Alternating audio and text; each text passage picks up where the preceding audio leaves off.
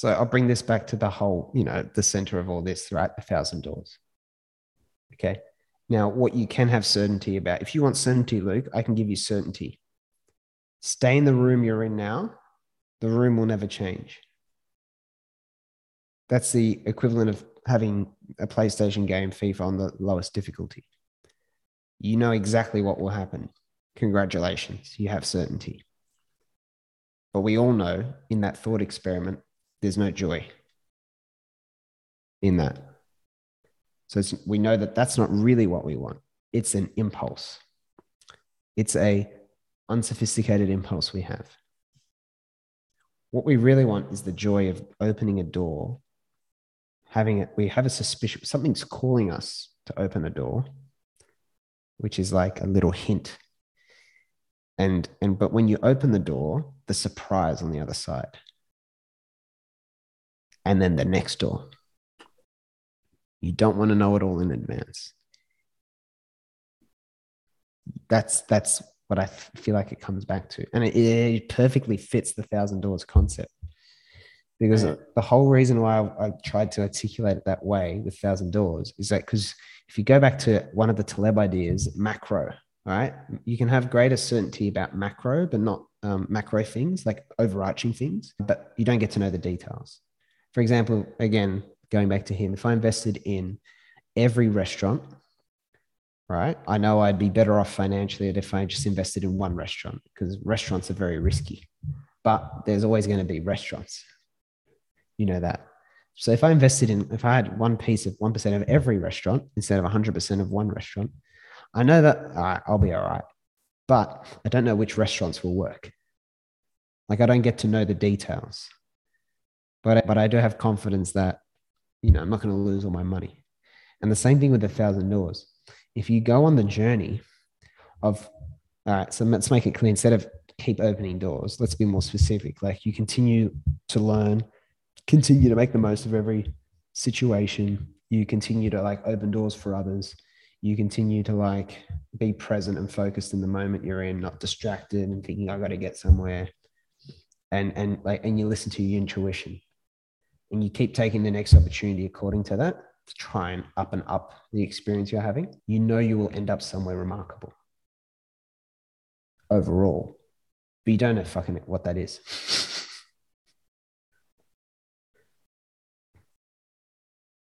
And that's why I think this is interesting. I imagine this has got something to do with your beef with 10 to 15 year goals. Oh, probably. Yeah.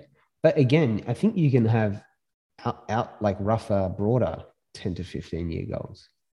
Like an ideal, for example, like I guess something so, yeah. You're trying to be. Like Jeff Bezos said from the early 90s, we're going to build the everything store. And they did. For better or for worse, though, because Amazon can be a bit of a ruthless business in some senses. But, I think, all right, 10, 15 year goal. I don't have this many thousand million podcast downloads or book sales or anything like that. But I do know, have written books and shared good ideas, have opened doors for a lot of people, expect to be doing it on some sort of magnitude by that point that's meaningful, but not really locked in. It's not some metric, or I'm going to be retired by 35 or some crap like that, or 40 or some crap like that. That is getting way too specific about something. It's just, it's rude. It's ignorant. It's denying reality. And the thing I come back to, Luke, is you think it's like the same concept we started this thought on. It's what you think you want. You don't know if you even really want that. In the same way that a couple of years ago, I wanted to have expanded real estate from Sydney to Melbourne and Brisbane by now. It's what I thought I wanted. Sometimes getting what you want is the worst case scenario, but you're least aware of it. All right. In other words, all right, but the long story short is, at this point, you would just want to be exactly where you are now, not necessarily knowing just having an impulse of what you want to do next, and being able to enjoy the little bumps and grooves that you go through. Anyway, this is meant to be 4 key ideas around what's the last one. So the last one, I guess we would have split this into 2 episodes because I think it's all useful and on point. The last one is what I hinted to when we did our first episode on Watts, when you were talking about how do you define those goals. To me, this was a major breakthrough. So can you see that last quote? There is no point in making plans for the future if you're not capable of living in the present, because you won't be happy when you get them. Wow.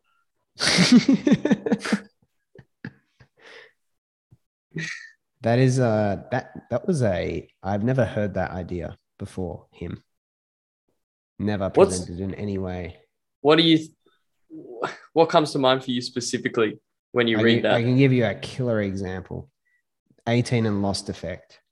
People who are 18, who are insecure about making it in the world, future, scared about what comes next, the tendency to cover that fear of the world, insecurity exacerbates a need for certainty. So the more insecure and unsure you are about yourself, the more you want to know.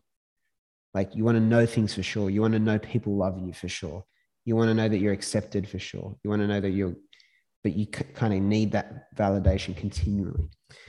And you kind of that's where the people who want the most life certainty tend to be like the most insecure or the most attached to the idea of being ahead of their peers, not a failure, not left behind. And what it is, they're not at that moment capable of living in the present, which is why they want to attach to something in the future. It's the feeling of like, I'm going to come out the other side. People who are loving the moment the most care least about being alive in 5 years. Right? It's like, fuck, kill me now. If I found out, touch wood, something was wrong and I only had X amount of time, I'd be like, yep, fair enough. Those are the people who are like really content with the present. They haven't wasted life. They've lived, not just existed, because they're happy in the present. And when you're happy in the present, he says it gives you the ability to actually plan for the future, because you're not planning from a place of extrinsic goals. You won't be thinking about things like status, retiring at some age to do an undefined thing, which the undefined thing will probably be trying to make even more money because you've got no other creative idea for what you want to do with your time because you've had no introspection or something like that, or status, whatever it is. Because that's what people seek when they can't live in the present. They seek shiny objects because that's what gives them the feeling of being alive, even though it's fleeting. When you live in the present, you get fulfillment from very simple things: family, a walk, looking at the sunset, getting to sit down and write, or getting to talk to people, whatever it is that is your audience of none. And I think it's very true.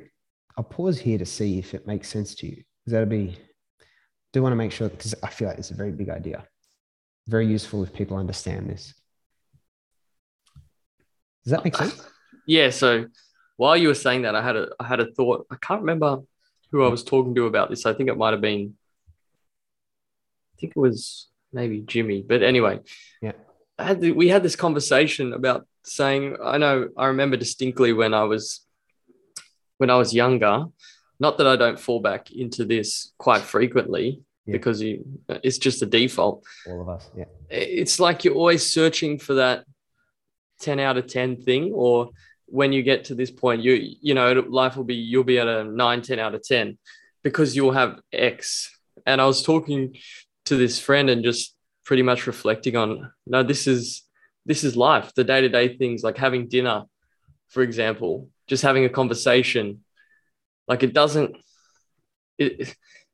get that 10 out of 10 ridiculous all the time. It's just living life best you can. And I think I've had moments in my life where I've experienced that sort of just contentment with base level living, if that makes sense. Like just the day-to-day things. Yeah. The day-to-day things. Like this is what it means to live, is to, get up, see your family, all the things you're describing. But I do default back to, I'll be happy when, and you have to fight against it. But that's, to me, that's kind of what that line speaks to.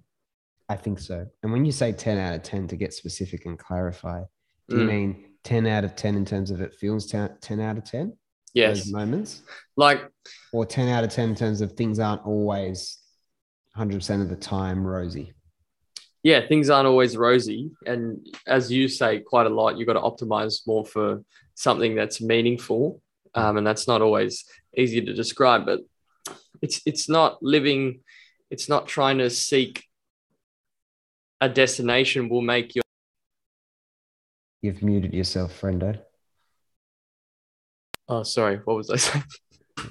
You're not necessarily seeking. Well, you're not always seeking, the grass is greener.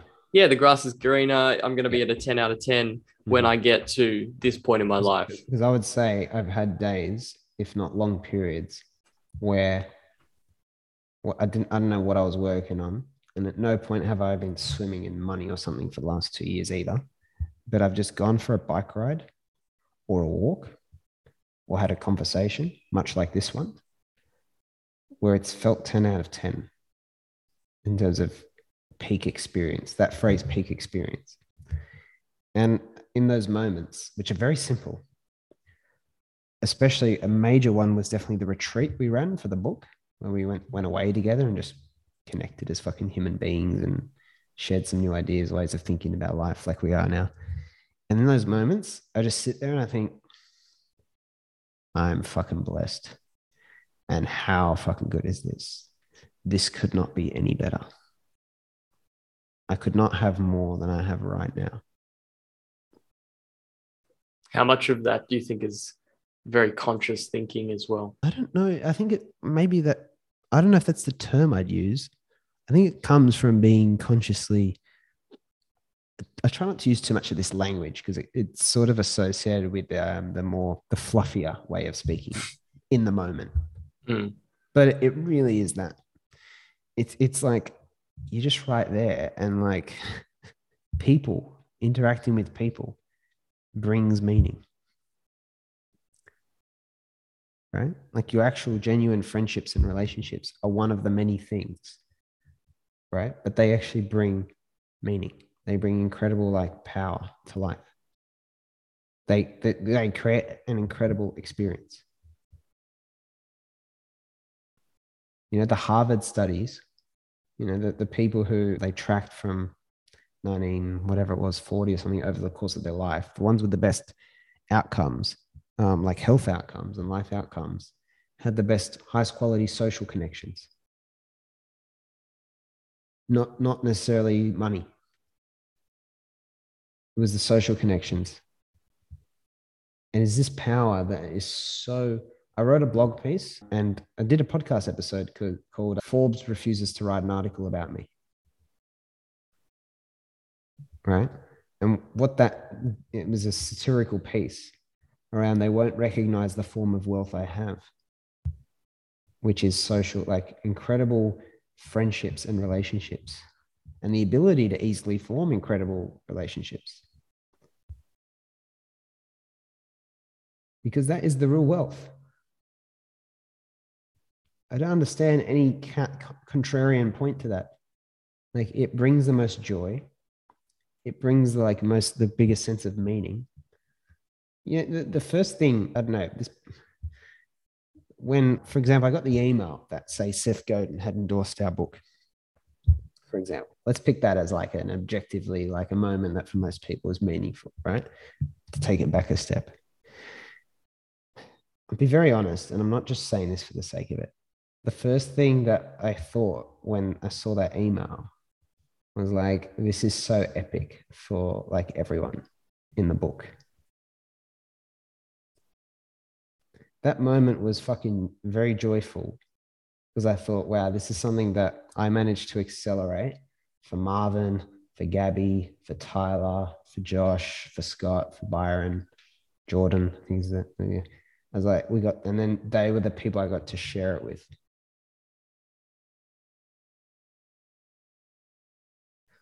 It's not even as enjoyable if it was just my book and it was just for me. How? How would that be more enjoyable? It couldn't be. No way. There's this major mistake. And, because we spend so much time listening to people who help us be whatever, more productive, better in our work, more effective, better salespeople, better leader, and all that sort of stuff. We get so far from the idea that the real value, that majority of the value, is not actually in that stuff specifically. That's actually helping us with stuff that is probably more complex, but actually lower on the priority list. And this is so hard for me to get across to people. And it was, again, embedded in my experiences in Nepal with Nick and Scott and everyone, that the best fruit is actually the lowest hanging fruit. It's actually not that hard.